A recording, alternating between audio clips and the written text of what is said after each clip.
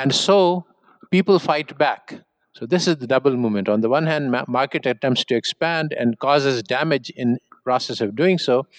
And on the other hand, the society reacts to protect itself, which means we can never get to the ideal of free market, because if we ever got there, then everyone would die. But on the other hand, so the market attempts to expand always fail because of the resistance. But at the same time, the free marketeers always say that, well, the attempt to create free market failed because we didn't do enough of it.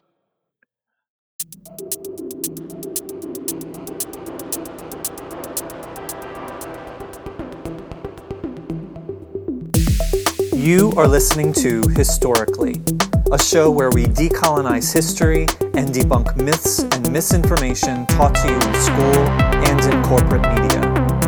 I'm your host, Jeff Epstein.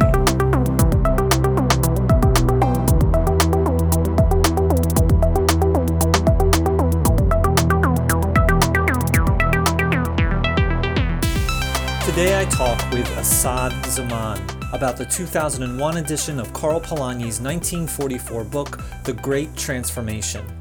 Professor Zaman is a PhD economist based in Pakistan with many lectures, papers, and posts on the topic. This is part one of a two-part episode, but it's also part three in a larger four-part series on Polanyi's book. Parts 1 and 2 are with Jackson Winter. Jackson and I are two smart layperson MMTers trying to come to terms with the depth of what we just read and connecting it to our lives and MMT. As I briefly described in part 1 with Jackson, Professor Zaman and I are developing a free online course called Historical Context for Real-World Economics. It's almost entirely through an MMT lens, but mostly it's history, not directly MMT. However, it provides critical context for those who want to understand MMT better.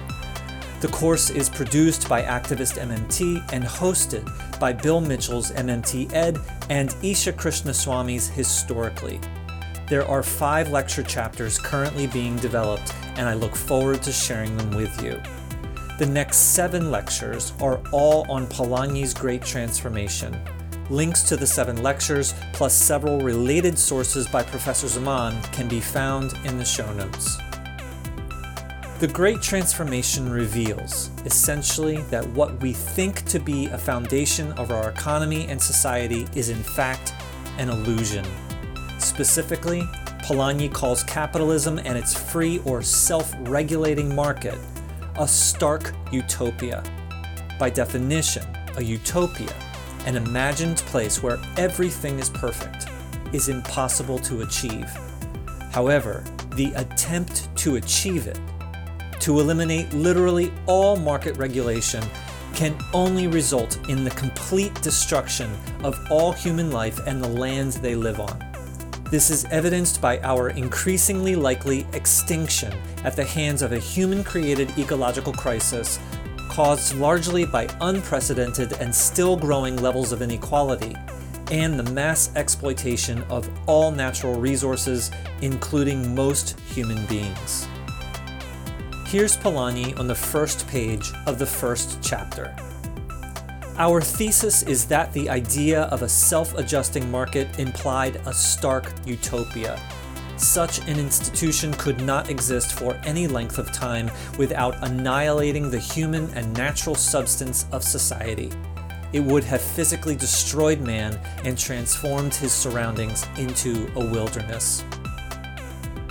Unfortunately, the only way to maintain the fiction of the self-regulating market is to continue the mass exploitation of the poor. Instead of treating human beings as the infinitely precious and unique beings they are rather treated as mere interchangeable and disposable cogs to run the unending greed machines, most often under terrible conditions. Polanyi calls this grave maltreatment the commodification of labor. The only way to get human beings to submit to these terrible conditions is to threaten them with an even more terrible condition: starvation and death. As quoted in the book, starvation can tame even the wildest beast. Not even the strongest man can overcome it. How is this starvation made possible? By eliminating the possibility of self-sufficiency. A major tool to do this was the invention of the concept of the private ownership of land. This justified the ejection of all former occupants who must now, for example in modern society, purchase our food at a distant store. We have to drive to that store, and the food plus the car and its gas must all be paid for with money, which in turn can only be obtained by laboring at the greed machines. What this all means is that the commodification of labor also requires the commodification of the land. Those being potentially annihilated by the destruction of the self-regulating market resist that destruction. This results in what Polanyi calls the double movement. This is the ideological battle that has raged for centuries, where one side tries to eliminate all market regulation, while the other tries to protect itself by imposing some. When the amount of regulations are only enough to moderately reduce that destruction, as is unfortunately most often the case, then the resistance can only perpetuate and further enable the pursuit of that stark utopia. What underlies and justifies this horror is the most dominant religion in the world, which is greed. Without Polanyi's book and his work, this religion and its byproducts of inequality and mass exploitation are made to appear normal, inevitable, and unstoppable. In other words, natural. The truth that Polanyi's history reveals, and as is reinforced by my recent interview with Wesley Wiles, is that inequality, exploitation, and greed are not unfortunate but necessary. They're deliberate choices. Those who benefit most from the self-regulating market have incentive to deceive the rest of us into thinking that these terrible things are indeed natural.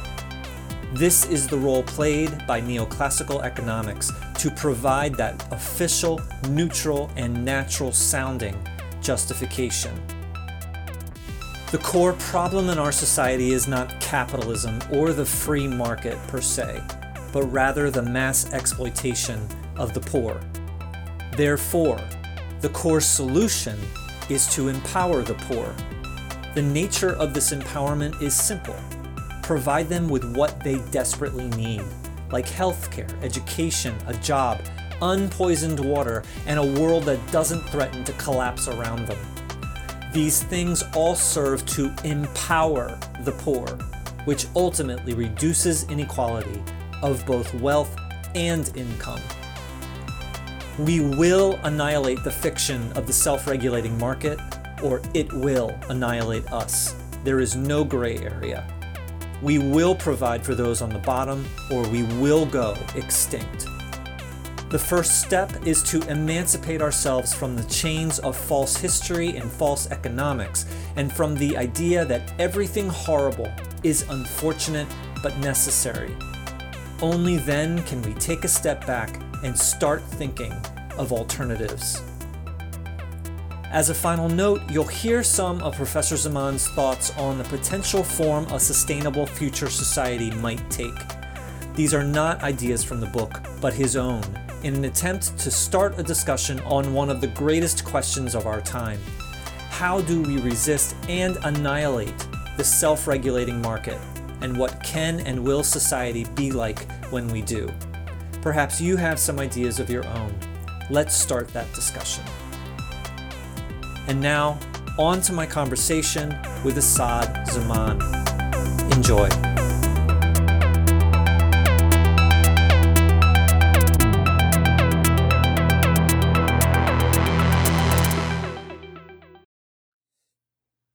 All right, great. So, all right, good morning. How are you? Good evening. How are you? I'm good. So it is 7:00 in the evening, I believe, for you, right? Yes, 7:15. Okay, it is 9:00 in the morning for me.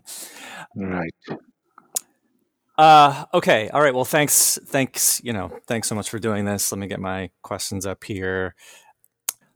Okay, we have a lot to talk about. Yes. All right. So I read the book, and it was enlightening to say the least. I have a whole bunch of things I want to talk about.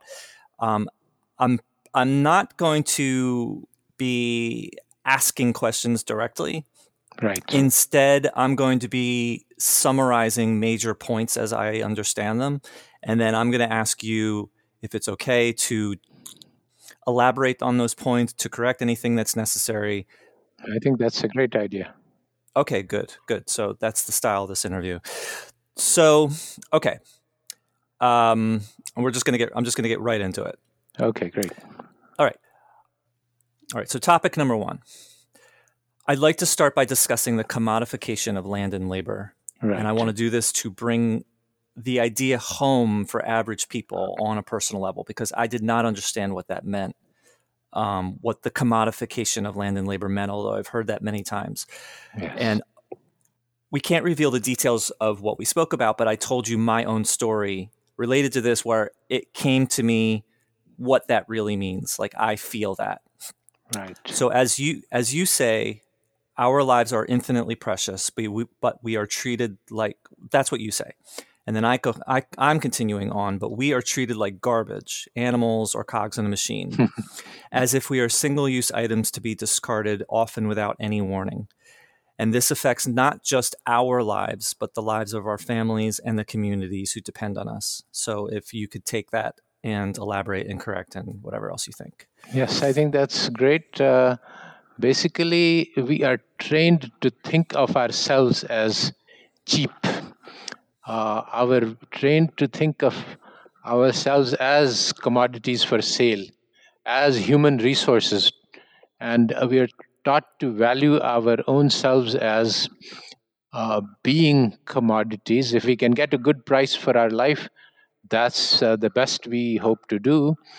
And when this commodification occurs, then it affects everything. Basically, that's what one of the main themes of Polanyi, that a market society makes the market central to everything. So we think of our lives, and economists are at the forefront. They say, okay, what's the economic costs and benefits of having children? What's the cost and benefit of having of marriage?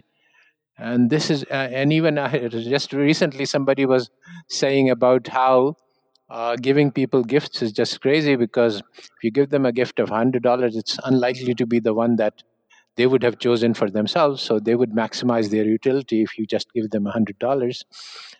And this basically completely misses the social relationships which create a society. So when we start thinking in terms of market and we start thinking that, okay, how much benefit, how much pleasure I am getting from my partner versus how much pain, and at what point does it become worthwhile to leave, this is a inhuman relationship. This is not how human relationships work. But we have forgotten. I mean, there's a very beautiful quote from Polanyi, which I don't have, which basically humans are going to be stripped of their identities and you're just an anonymous person, interchangeable with us. You don't have a history, you don't have a family, you don't have a wife, you don't have children. These are all, market relationships which can be maintained if they are beneficial and can be dropped if they are too expensive for you emotionally. This accounts for the breakup families and alcoholism and loneliness and everything else. The minister of loneliness was appointed in UK because this is the greatest epidemic because we are all alone. No, we cannot count on anyone else to be there for us unless it is to their benefit. They will not. We're living life in a jungle where it's competition, survival of the fittest, and this is not the kind of society that we would want to live in if we had a choice in the matter. Uh, all right, two follow up points. One is that it suggests that the only way, very strongly suggests that the only way to measure a human life is with money, and also the idea of it that people are given the fantasy of power. And I think of two things in particular: video games and pornography, where it gives you Yes. where you're allowed to fantasize about having power where you so that can be some kind a way to vent the Yes. frustration that you actually don't have power. Yes, exactly. I think this is a very important point that the system is so toxic that people would revolt against it. They wouldn't accept it for any reason, except for this. There is this famous the myth of the man who can rises from nothing. This is very essential. That the idea, the illusion that there are all these billionaires, we wouldn't support this except for the myth that is offered that anyone has a chance to become a billionaire, which is very, very far from true. And so basically, if you're not a billionaire, it's your own fault because you didn't. Everybody has the opportunity to do so.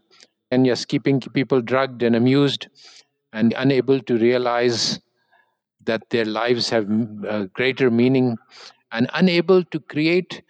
You see, any movement requires social connections and works through such connections. So, if people are isolated from each other, they cannot create the social movements that are required for bringing about change. So that's another aspect. But yes, you have picked up correctly on the, in the old Roman times, they would have these circuses to amuse the people when there was too much starvation. So basically, as long as they have these Netflix and movies, and we keep in a fantasy world, and now we are going to go into the metaverse.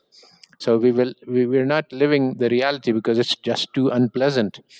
And but by living in a fantasy world, we give up all chances of being human and creating change. I never thought of the Roman amphitheater of actually sacrificing like a human here and there for the thrill of thousands of other people. That's Right. another avenue for fantasy. Huh, that's interesting. Okay, topic number 2. Polanyi calls free market capitalism a self-regulating market. He also calls it a fiction and, quote, a stark utopia, something that cannot and has never existed. Capitalism can't be overthrown because there's nothing to overthrow. In order to maintain this fiction, however, it requires maintaining another fiction that land and labor are commodities.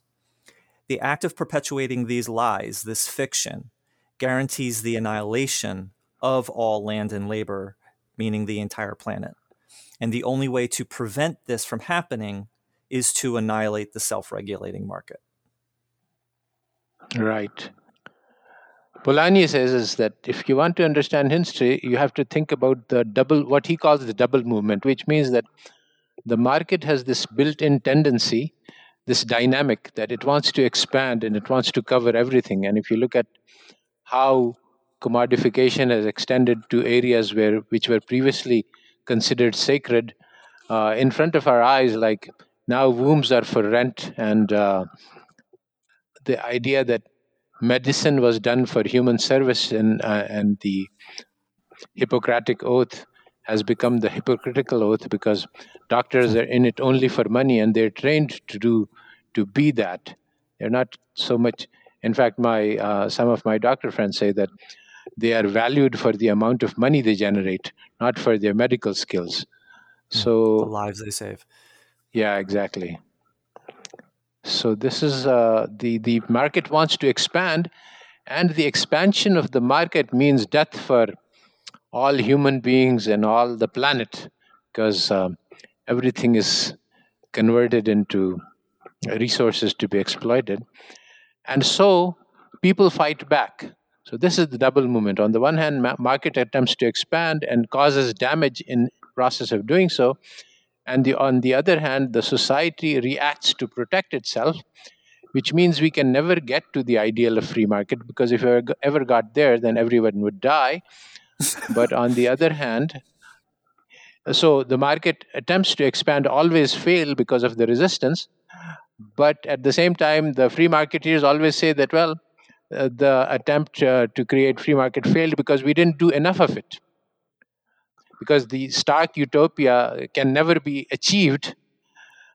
I just recently saw the movie Don't Look Up, and I think it's a very beautiful um, parody of what's happening in terms of climate change. That there's this comet that's out to hit the planet, but the people are so busy trying to make profits off of it that things don't go very well. So this is, so that's, yeah, I think that this market mentality is deadly. It's toxic to our inner lives. In fact, I think that I'm a teacher, so I think the point of attack on this way of thinking is to start thinking about the purpose of our lives and realize that it is not to make money, because that's what the market trains us to do. Once the market has got you trapped, the market philosophy that life is all about pleasure, power, profits, then you're dead as a human being. So, to retain your soul, to regain your soul, you have to overthrow this philosophy which is imprinted on us by our school and friends and social media and movies, that it's all about pleasure and power and profits. And we have to overcome this, and we have to regain our identities which have been stolen from us by a training that's toxic and designed to turn us into commodities. Near the end of the book, Polanyi says that the problem is not the Industrial Revolution and its big machines, that it's what he calls self-gain, which I interpret as greed Hmm. and hedonism, and using other human beings in order to service your own greed and hedonism. Right. I agree with that. Okay. I'm going to jump to another question which relates to what you just said. But before I do, I haven't seen Don't Look Up, but I saw the movie Encanto, which is a Disney film. Yeah. Now, a third of it is incredibly dumb. But if you can set aside that third,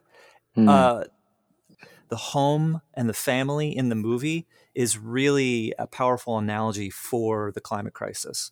And that the home and the magic is an analogy for the free market, and that the little girl, the star of the movie, is the analogy for humanness, as opposed to, basically collectivism as opposed to individualism. There was something really very interesting in that movie, and I went away, like, my family enjoyed it, but I went away like really feeling like there's something much more powerful here. So Encanto. Right. Okay, so my question, another question in my list, but I'm going to jump to it instead of. Resistance to self-regulating markets prevents annihilation for the reasons that you just said, the double movement, but also paradoxically perpetuates the self-regulating market. So the question is how do we resist the self-regulating market and beat it, as opposed to just perpetuate it? And so, like, how much do we need to dismantle of the modern world in order to decommodify labor and land? So, like, does this inevitably mean we have to go back to, for example, feudalism? No, no. Well, okay. First of all, let us understand that this is the burning question of the time. There is a cancerous religion of the market society. And this is one thing that one must understand, that economic theory is a religion. It is a faith in the powers of the market to solve all problems and the power of science to solve all problems. This faith is completely false. There's Science will never solve the problems of heartbreak except by giving you an injection to suspend your critical judgment. And similarly, how you can build relationships, how you can become a mature person, you can grow spiritually, these are things which are completely beyond the reach of science. But there is the theology of science and the religion of economics that is ferociously pushed upon us as the solution to all human problems. Once you understand that this is a religion, and that now it is the religion of mankind, it is the most powerful religion ever imagined. And this is a new development. That is what Polanyi said, that among all cultures and societies, it has been understood that humans are not for sale. This is the sole system. So it's a new thing that has come into being. It's something which I think has never happened. So the issue of how it can be overthrown, this is very important, but nobody really knows how it can be done. I have some ideas. Actually, I think that very few people think in these terms. Most people are thinking that, okay, the market society is causing some problems, so let's fix those problems. But to say that we want to abandon the market society altogether, well, I think, for example, living in communes is a good, and living close to nature, and minimizing our consumption levels, living simple and plain lives, and our entertainment being our friends and society rather than the media, which turn us into morons. These are the ideas that need to be incorporated, but how to create a coherent response which is powerful enough to overcome the enormous power of the market. This is something I don't know. I have some ideas, and I'm actually working on a line of attack. But that is, I mean, I think that's a burning problem we need to solve, and we need to solve it together. And I can't offer any guarantees for any solution because I think this is a unique problem in the history of mankind that we haven't seen before. Well, it relates. This relates to what you said to me or pointed me to or something, and that we saw a Bill Mitchell article coincidentally that same day on the same topic, which is it All must right. start with you personally. Somehow, Yes. it must start Yes. with you personally. Absolutely. Yes, I think that's true. That is regardless of the broad outlines of the solution, the first step is to regain, to emancipate ourselves from the concept that we are human resources, realize that our life is finite, it is infinitely precious, every moment of it is valuable, and it cannot be purchased for all the gold in the world. This is a concept. Now make it real. Make it real, you have to work on yourselves. Maybe striving for enlightenment is the answer, and I think that's definitely part of it. But anyway, recapturing our identity, refusing to sell ourselves for money, recognizing our own value. This is what I teach. The first lesson I teach my students in my classes, that you are infinitely valuable, even though you don't realize it, you don't know it. And the reason that this is a problem is because human beings are like seeds. So they have infinite potential, but they are not, uh, at the moment, the realizations of that potential. They have to be nurtured and groomed and planted in the right soil and given the right kind of water. And then this uh, thing of infinite value and beauty can grow from us. But if we never even search for this inner growth, then obviously we will never find it. And we will remain seeds with unrealized potential. So the thing is that this message, the fact that our lives are infinitely valuable, is printed on the hearts of human beings. That is what makes it powerful. So when you give this idea to people, they respond to it because it's not something you're telling them from the outside, it's something that's already present inside them. So they respond to this reminder that our lives are not to be wasted in pursuit of wealth and power.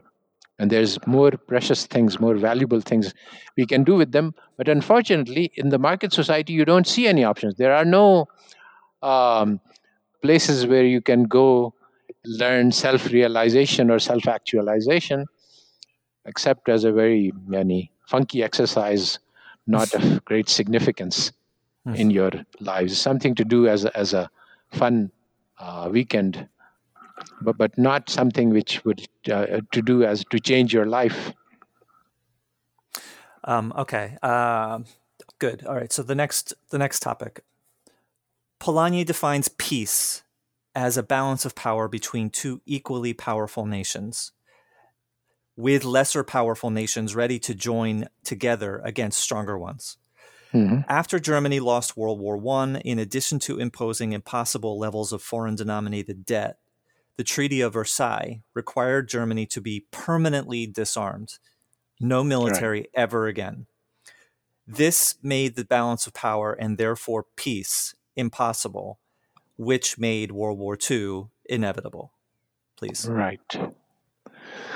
Well, this is now a specific historical mechanism which Polanyi outlines. He says that over the 19th century, the European powers avoided wars with each other, and when wars would threaten to break out, the mechanisms were invoked to prevent them. And basically, he says that it was the silent hand of the financial powers who would be affected by wars between the major powers that utilized various mechanisms to prevent those wars. And one of these mechanisms was the so called balance of power. So, this is a particular historical episode. It need not apply to the future. This is what actually happened in the past. But that doesn't mean that this is what is necessary for us in the future. There may be other ways to arrive at peace, different from the mechanism which held in place for history until it was destroyed by the World War One. But the concept of a balance of power, regardless of the specific incident in history, the concept of peace being a balance of power is that's valid regardless of the history. That the definition of peace being a balance of power, being No, I don't think so. I don't think that's what Polanyi is saying, and I don't think it's true. Oh. The balance of power is a mechanism which says all nations are belligerents and they all have goals to achieve power by fighting each other. Then the balance of power can maintain peace between them. But there can be other civilizations like China, which had many neighboring civilizations, but it never had the intention or desire to colonize them. So, this process of colonization came out of the Industrial Revolution, which created a massive excess surplus, and you needed to find markets for them. And the best way to do that, since the world was consist of self-sufficient societies, was to destroy those societies, to make them dependent, and to enforce this massively ridiculous theory of comparative advantage that you produce the raw materials and we will give you the finished goods, and that way you get economy. Societies attempt to be self-sufficient, to neither export nor import, and not to be so much concerned with production as just something to live off. I mean, you eat and you drink, but you don't have a consumer society. There are so many other things to do with life, to learn, to grow, to do athletics, to have experiences of different sorts, to socialize, to do so many other things. Write, read, interact, and so on. Okay, so the balance of power was necessary because there was. Okay, so that's interesting. So Because of the nature of European society, which was very different from other societies all over the world. all right, there's something that I can't quite put my mind around, but there's something like there's so much pressure. If there was relaxation, if there was space to breathe, if there was space to think, then there wouldn't need to be a balance of power because there is flexibility in that society. There is space. But in this society with a free market, everybody's in everybody's face. Everybody is actively trying to sell things and buy things from each other and to conquer other nations and so on. There is a constant pressure. There's a constant power struggle because people choose to exert their power. And if everyone is trying to exert their power, then a balance of power makes peace most possible in that situation. Hopefully that's at least enough to your understanding what I'm saying. Yeah, I think so. Now, I would like to say in response to that, there is a Eurocentric worldview which we have all adopted, which says that the whole world was consisted of ignorant and savage barbarians, and Europeans were a very advanced civilization. And then they had a civilizing mission, which they took to the corners of Africa and Asia and Latin America in order to spread the benefits of that civilization. So, this is exactly the opposite of what really happened. The world consisted of multiple civilizations: the Incas, the Mayas, African civilizations which have been forgotten, some which have survived, Indians, Americans, and so on, Chinese, Japanese. They were all, but ignorant and savage barbarians from Europe who somehow acquired a lot of power managed to disrupt civilization all over the world. And they had this ethic, which this mindset that basically, if two people meet, then one must be dominate or be dominated. The idea that two people could just get along with each other, and similarly, two civilizations could learn from each other and have social interaction. This just was outside the mindscape. So even you see, you look at H.G. Wells, The War of Worlds. If Martian comes and they want to invade and occupy. Why? Why would anyone want to do that? Similarly, Star Trek.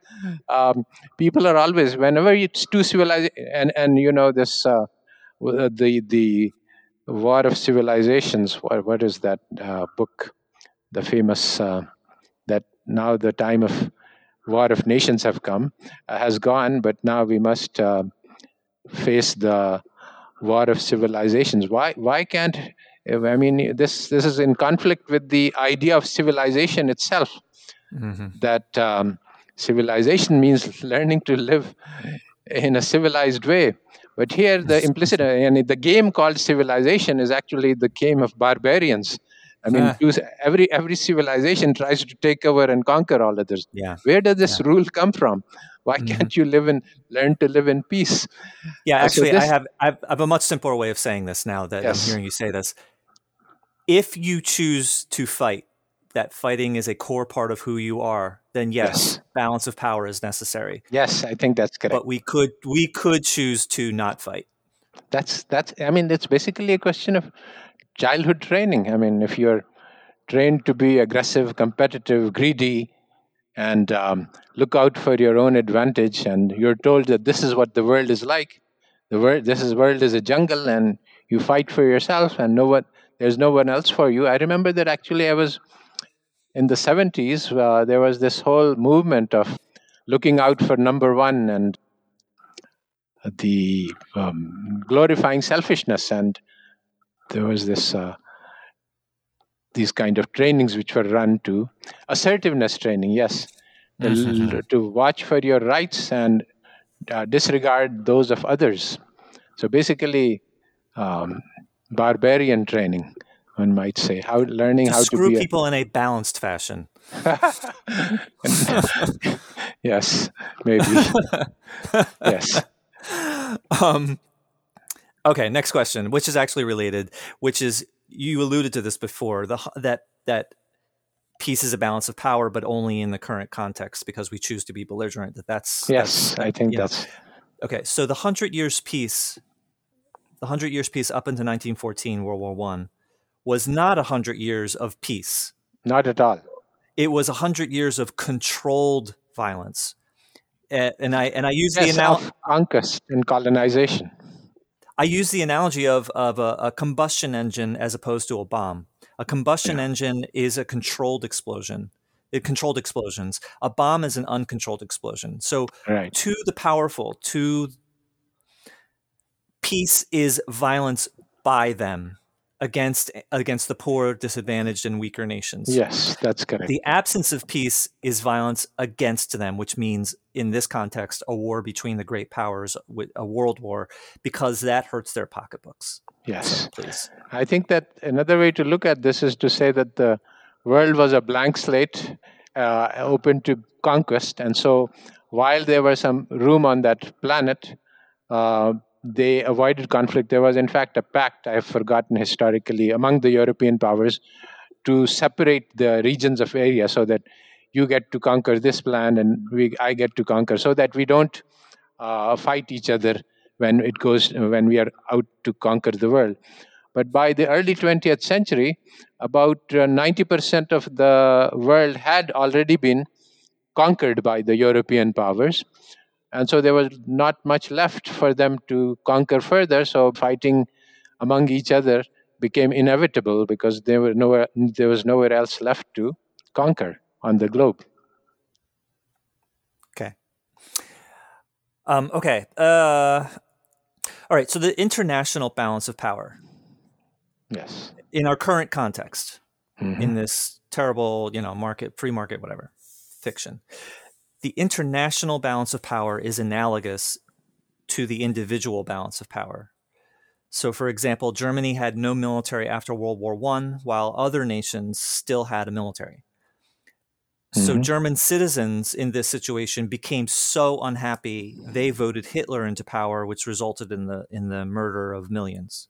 Right. On an individual level, Jeff Bezos, for example, has all of the power, while Amazon workers have no power because they've been commodified. Right. But everyone goes to the bargaining table pretending as if they're equal. Right. And our unprecedented levels of inequality and the climate crisis, as I understand it, are the two biggest pieces of evidence to the consequences of this imbalance to show that this is not peace and we are in for a world of hurt. Right. All right. So one thing I would like to say is that um, the idea of balance, basically, when you talk about balance of power, you take the framework of the nation state as a given that they are nation states, then there's going to be balance of power. But this nation state idea itself is deadly. The idea that we are Americans and we have allegiance to this nation, and therefore we are ready to die for this nation, to kill the Vietnamese, this is the just arrant nonsense. And we have to think these nations is an artificial community as intellectuals. We have been trained to think of our allegiance to the flag and not our allegiance to humanity as a whole. So and we can be trained to think at a higher level. We can think that we are all of human beings are brothers and sisters, and this allegiance overrides all other smaller allegiances. And so then we would laugh when somebody said that, okay, lay down your life to protect America against the Vietnamese or the Iraqis, or we would say that this is ridiculous nonsense. I won't do that. And that would be if that was the popular view, then there would be no wars. In fact, there's a very nice, and this is, I think, highest priority because this false identity that we have been imposed upon us, one of these false identities is the national one, and that's really caused an enormous amount of damage.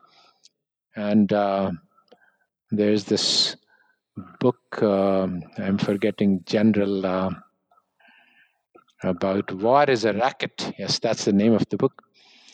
And basically, he says that this whole war is an illusion. The leaders say that wars are being fought for ideological purposes, but actually just a small group of puppet masters who make an enormous amount of money from wars. And of course, you can't get people to die for their country unless you string some very beautiful ideological dreams in front of them, which are just all rotten lies. And so he says that only those people who vote for war should be eligible to go to the war. I mean, Mm. anybody who doesn't vote for war shouldn't be forced to fight, and that will Mm. end wars. And what he says at a deeper level is that if you eliminate profits from wars, you will eliminate wars. So again, this war is an aspect of the market society, and this is a very important realization that wars are run by corporations for the purpose of making profits. It is not for any other reason. Hmm. And you just said that this idea of a nation state itself is, I don't remember how you said it, but it's not real in a sense. And that's, I think, is even more true knowing how I've heard you say that the real, you didn't say it this way, but this is essentially the real power players on the world stage are not nations Are anymore. no They're longer nations. corporations. Yes. They're Yes. corporations. And our national leaders are more than willing to destroy, to sacrifice, quote, America in the name of corporations and greed. Absolutely. Absolutely. I think this is something very important to understand and realize. And MMT gets at this, although they have some I have some disagreements with them about the history. But basically, I think that after the Great Depression, chains were put on the financial industry, a lot of restrictions. And basically, the Reagan Thatcher revolution removed these chains, and financial deregulation was the key. Once the financial deregulation took place, then the financiers of the world could create arbitrary amounts of money. And then, because they can create arbitrary amounts of money, they can buy the whole planet, they can buy the government, they can buy the president. Every single congressman has enormous amounts of corporate donations in his pockets, and he simply cannot speak against corporate interests or vote against corporate interests. The whole of the vast majority of the American population wants no guns and no school shootings, but even though the President Obama promised to do this and tried to do this, he just couldn't succeed against the corporate interests. So this is just an example. And there are many other, in fact, there are many other specific political science studies that whenever the corporate interests collide with the public interest, then the corporate interests win in the Congress. Mm-hmm. Yeah, the 2014 Princeton study in particular. Okay, next question. During the Hundred Years' Peace from 1815 to 1914, the gold standard was the glue that held the world together, in addition to the balance of power, in addition to the liberal state and hot finance, which we're not going to go into. So the gold standard was the glue that held the world together, but for a terrible reason. And that is that self-regulating markets glorified global trade and against self-sufficiency. For example, why produce food at home when you can import better and cheaper food from a foreign land? But Right. during a war or a disaster or a pandemic, you have to be self-sufficient. So international trade in those times, when it really matters, becomes a detriment. So a gold standard was the anchor that, for at least a while, and at great cost to average people, stabilized national economies so that they could reliably price goods and services with multiple currencies. And as an MMTer, the gold standard is totally, it's anathema. When let's go back on the gold standard. Let's have a balanced budget. That's anathema. Yes. But the book opens up, Polanyi opens up the book with saying that the gold standard is good and important in a sense. And it took me a long time to understand that, yeah, it was good, but it was only good in this terrible context. Right. That is correct. There's a key understanding that basically in a country you can either go for self-sufficiency and low trade, which helps the masses, or if you go for high trade, you hurt the masses. And basically, one way to think about it is that you can export food, which will make food expensive and the masses will be hurt. But if you export food, you will be able to import cars or some such thing. So, in general, in the poorer countries of the world, international trade is extremely harmful because it harms the masses, but it helps the elite. And the same thing is true in the rich countries as well for different reasons. And so there is always a trade off between whether you want to achieve self sufficiency and support the needs of the population, or whether we want to enrich the rich while harming the public. So the gold standard was wonderful for the elite rich who had the gold and terrible for the masses. And this trade-off continues today, and it's basically the key to understanding many aspects of international trade and the controversies and the difficulties. And basically, you have to understand that international trade has different impacts on different subgroups of society, and they each project ideologies to support their interests against those of the other classes. So, most of what you see out there in terms of trade theory is propaganda for one class or the other class. But if we were to drop the idea of nations and say, let us think of the world as one human, as humanity, and ask what kind of trading system would benefit the masses, we would come up with a radically different type of trade. Can you address briefly how mercantilism fits into this? Yes, mercantilism was an early. Basically, if you look at economic theories, you see that as the system was evolving, the theories were co-evolving with the system. So basically, when we talk about the gold standard for a century, that is just the mercantilism basically focused on acquiring gold. And how can you do that? By selling goods to the other countries.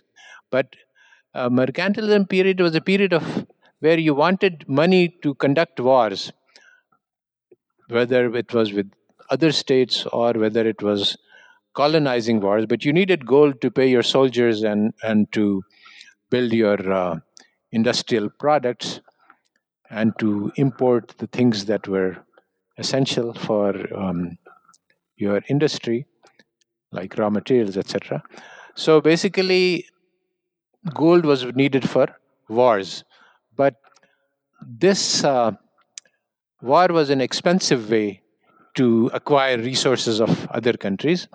And after colonization took place, then you could do that by monetary methods. And today, after the world wars, basically the financial system is able to extract revenue from all of the world without in very peaceful ways. Like, for example, they have entrapped the US students in $1 trillion debt. And so they will be working their jobs and paying off for the corporations, basically, because corporations will extract their tithe in terms of the interest payments on the loans that they have been given for the study. Whereas the society itself could have arranged for this education on a cooperative basis simply by reorganizing the structure of rights. If we live in a society where every student is entitled to education as a human right, then they wouldn't have to pay for it. I mean, it's the collective responsibility of the society to pay for the education of all the children living in our society. This simple ideological attitude would change the world. Can you address how mercantilism, although it was not great for average people, that at the time and given the context of the world at the time, that mercantilism was an appropriate policy? Yeah, basically, when Adam Smith wrote, mercantilism was the dominant economic theory, and basically, Adam Smith is the transition point from mercantilism to free trade. And before Adam Smith, the nations were competing with each other on the battleground. And so, for that, book is about basically the how the states can acquire power, and power involves getting gold, and all of the theories, the mercantilist theories, are basically designed to say practical advice on nations on how to acquire economic power. But the nature of economic power changed as the uh, system developed, and you could get more power by trading with the enemy than by battling them. And so the economic system changed. in that direction. Okay. All right. My next question, I think, is the least well formed, but I think it is certainly enough to get you to understand what I'm talking about. Okay. Fascism. Fascism is not a powerful movement in and of itself. Rather, it's something that fills in the vacuum caused by the suffering of the self-regulating market. So he talks about close to the end of the book, he talks about, maybe it's even in the notes, but he talks about how in history, when the suffering was great because of a self-regulating market, that's when fascism rises. And that when that suffering is reduced, fascism disappears. So fascism is not something in and of itself, in a sense, but rather something that is just always standing at the ready to fill in the vacuum of the damage caused by the self-regulating market. Yeah, here my grasp on history of this phenomena is not very strong. So I just read Polanyi on it, and that's all I know. And basically, what you have said is a good summary, that when the self-regulating market causes too much suffering, then a leader emerges who enforces his will on the people, and people are ready to march to any tune to save themselves from suffering in the market. And viewed in this light, USA is ripe for fascism today.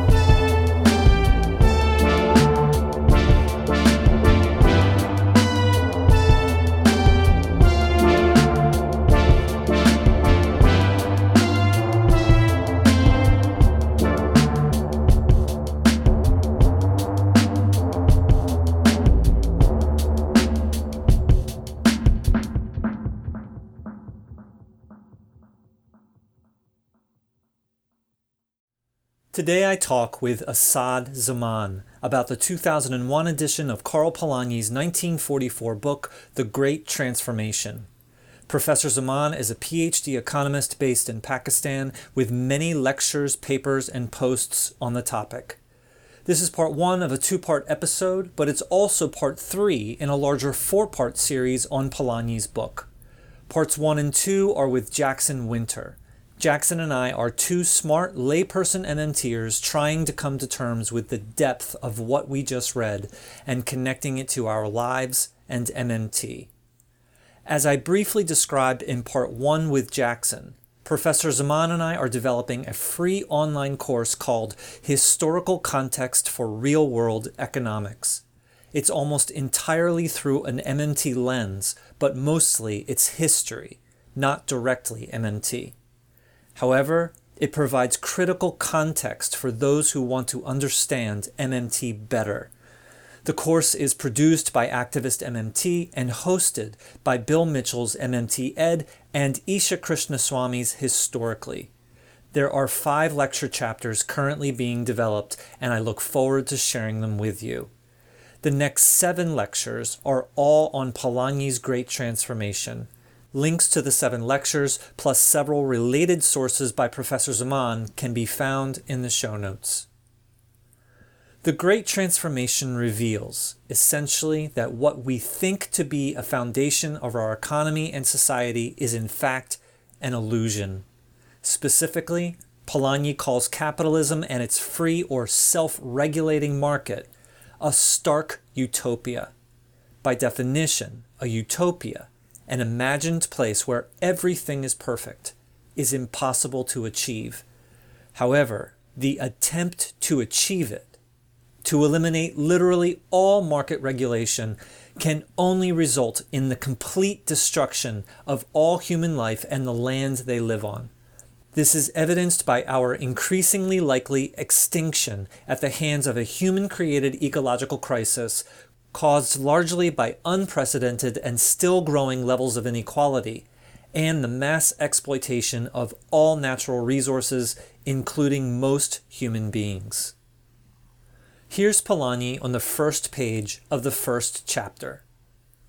Our thesis is that the idea of a self-adjusting market implied a stark utopia. Such an institution could not exist for any length of time without annihilating the human and natural substance of society. It would have physically destroyed man and transformed his surroundings into a wilderness. Unfortunately, the only way to maintain the fiction of the self-regulating market is to continue the mass exploitation of the poor. Instead of treating human beings as the infinitely precious and unique beings they are rather treated as mere interchangeable and disposable cogs to run the unending greed machines, most often under terrible conditions. Polanyi calls this grave maltreatment the commodification of labor. The only way to get human beings to submit to these terrible conditions is to threaten them with an even more terrible condition, starvation and death. As quoted in the book, starvation can tame even the wildest beast. Not even the strongest man can overcome it. How is this starvation made possible? By eliminating the possibility of self-sufficiency. A major tool to do this was the invention of the concept of the private ownership of land. This justified the ejection of all former occupants who must now, for example in modern society, purchase our food at a distant store. We have to drive to that store, and the food, plus the car and its gas, must all be paid for with money, which in turn can only be obtained by laboring at the greed machines. What this all means is that the commodification of labor also requires the commodification of the land. Those being potentially annihilated by the destruction of the self-regulating market resist that destruction. This results in what Polanyi calls the double movement. This is the ideological battle that has raged for centuries, where one side tries to eliminate all market regulation, while the other tries to protect itself by imposing some. When the amount of regulations are only enough to moderately reduce that destruction, as is unfortunately most often the case, then the resistance can only perpetuate and further enable the pursuit of that stark utopia. What underlies and justifies this horror is the most dominant religion in the world, which is greed. Without Polanyi's book and his work, this religion and its byproducts of inequality and mass exploitation are made to appear normal, inevitable, and unstoppable. In other words, natural. The truth that Polanyi's history reveals, and as is reinforced by my recent interview with Wesley Wiles, is that inequality, exploitation, and greed are not unfortunate but necessary. They're deliberate choices. Those who benefit most from the self-regulating market have incentive to deceive the rest of us into thinking that these terrible things are indeed natural. This is the role played by neoclassical economics to provide that official, neutral, and natural sounding justification. The core problem in our society is not capitalism or the free market per se, but rather the mass exploitation of the poor. Therefore, the core solution is to empower the poor. The nature of this empowerment is simple. Provide them with what they desperately need, like healthcare, education, a job, unpoisoned water, and a world that doesn't threaten to collapse around them. These things all serve to empower the poor, which ultimately reduces inequality of both wealth and income. We will annihilate the fiction of the self-regulating market, or it will annihilate us. There is no gray area. We will provide for those on the bottom, or we will go extinct. The first step is to emancipate ourselves from the chains of false history and false economics, and from the idea that everything horrible is unfortunate but necessary. Only then can we take a step back and start thinking of alternatives. As a final note, you'll hear some of Professor Zaman's thoughts on the potential form a sustainable future society might take. These are not ideas from the book, but his own, in an attempt to start a discussion on one of the greatest questions of our time. How do we resist and annihilate the self-regulating market? And what can and will society be like when we do? Perhaps you have some ideas of your own. Let's start that discussion. And now, on to my conversation with Asad Zaman. Enjoy.